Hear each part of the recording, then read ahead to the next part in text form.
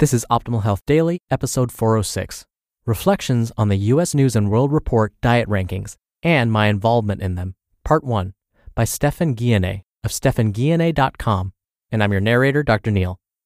Happy Monday and welcome to another edition of Optimal Health Daily. Hope you enjoyed the Super Bowl weekend. This is where I read some of the best blogs covering health and fitness, just like an audiobook.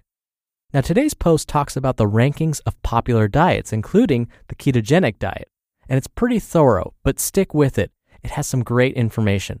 Stephan has over 12 years studying the neuroscience of body fatness, and his publications in scientific journals have been cited more than 1,900 times by his peers.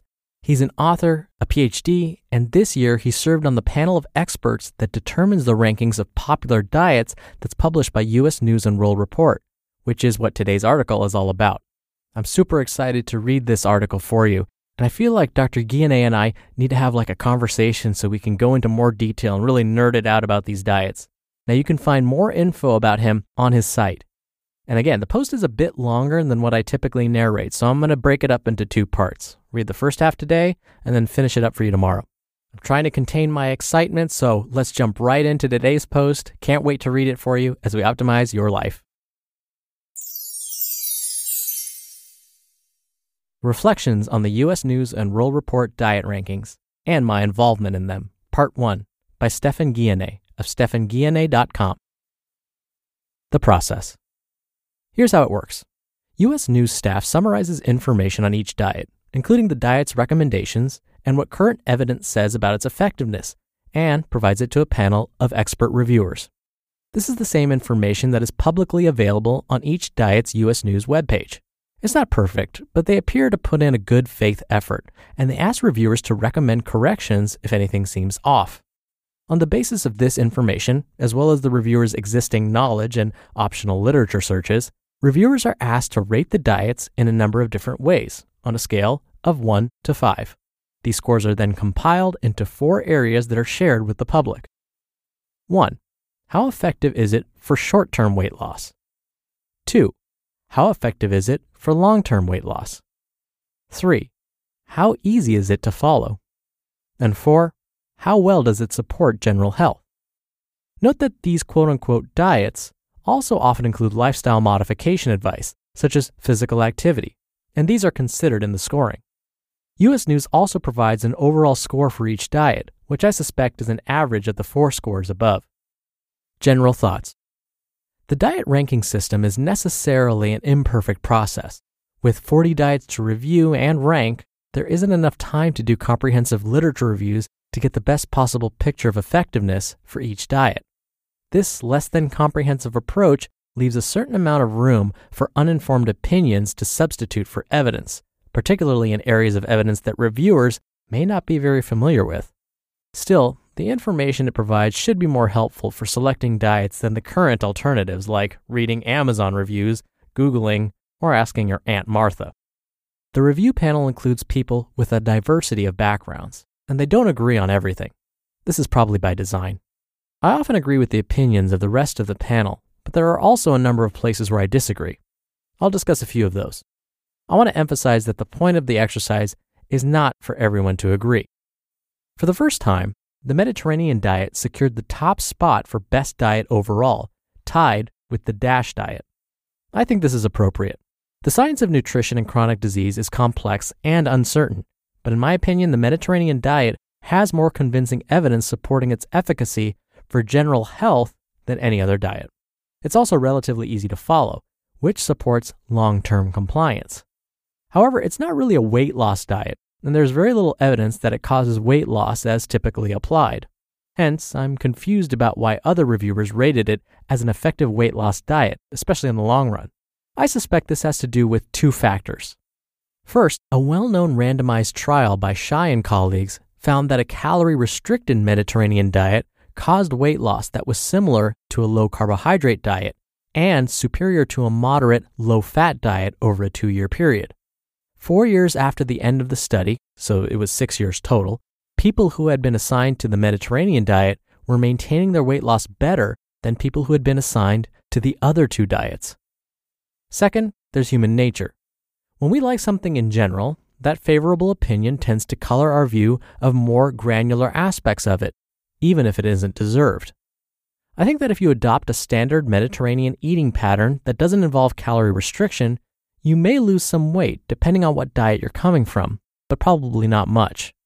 I do think the diet shows promise for the long-term maintenance of lost weight, as suggested by the SHY trial. The issue came up in a few other places as well. For example, the vegetarian diet was ranked fairly well for weight loss. This view seems to be based on observational studies, showing that vegetarians tend to be leaner than their meat-eating counterparts. Yet there is little direct evidence that vegetarian diets promote meaningful weight loss, and if you expect to lose a substantial amount of weight just by cutting meat out of your diet, you're probably going to be disappointed. The ketogenic diet. Hear that on tomorrow's episode. You just listened to part 1 of the post titled Reflections on the U.S. News and World Report Diet Rankings and My Involvement in Them by Stephan Guyenet of StephanGuyenet.com. I agree with Dr. Guyenet when he mentioned that the Mediterranean and DASH diets are probably some of the better diets to follow. As he mentioned, when we look at chronic disease risk, things like heart disease and cancer, the Mediterranean diet and the DASH diet seem to lower our risk for those. But here's the thing. The Mediterranean diet, when we as Americans think of it, we often think of pizza and pasta. And that's not truly a Mediterranean diet. That's an American version of the Mediterranean diet.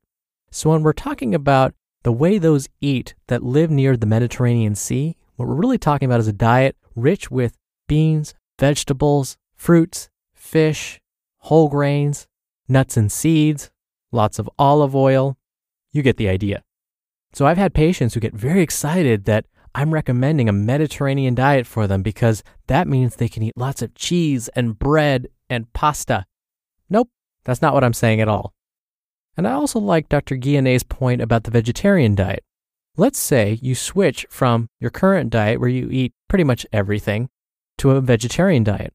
Well, what's going to happen when you start restricting foods from your diet? You're going to remove lots of the food that you normally consume. That's going to decrease your calories, which may make you lose weight. So when someone switches to a new diet, whether it's vegetarian or not, really, you're often just going to be cutting calories, and that's what's going to lead to weight loss.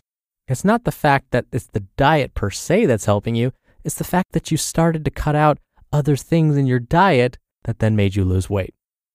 All right, really quickly before I go, be sure to check out and subscribe to our other shows if you enjoy this one. You can hear a lot more topics being read to you for free. Just search for Optimal Living Daily in your favorite podcast app or on Spotify to find the others. Thank you for listening today and every day. Like I said, I'll be back here tomorrow to finish up this post and where we talk about the diet of the day, the ketogenic diet. So I'll see you there where your optimal life awaits. Hello, Life Optimizer. This is Justin Malik, creator and producer of this show and Optimal Living Daily, the brother podcast of this one. Literally, I'm Dr. Neil's brother. If you like the format of this show, you'll love Optimal Living Daily too, where I also read to you from blogs, but cover other topics like personal development, finance, and minimalism from bloggers like Derek Sivers, The Minimalists, Zen Habits, and many more. So for more amazing content read to you for free, come subscribe to Optimal Living Daily too, and together we'll optimize your life. You've been listening to Optimal Health Daily. Be sure to hit the subscribe button to stay up to date on each new episode and head to oldpodcast.com. That's oldpodcast.com for a free gift, as well as more actionable tips and resources to help you maximize your potential. Thanks for joining us, and remember, your optimal life awaits.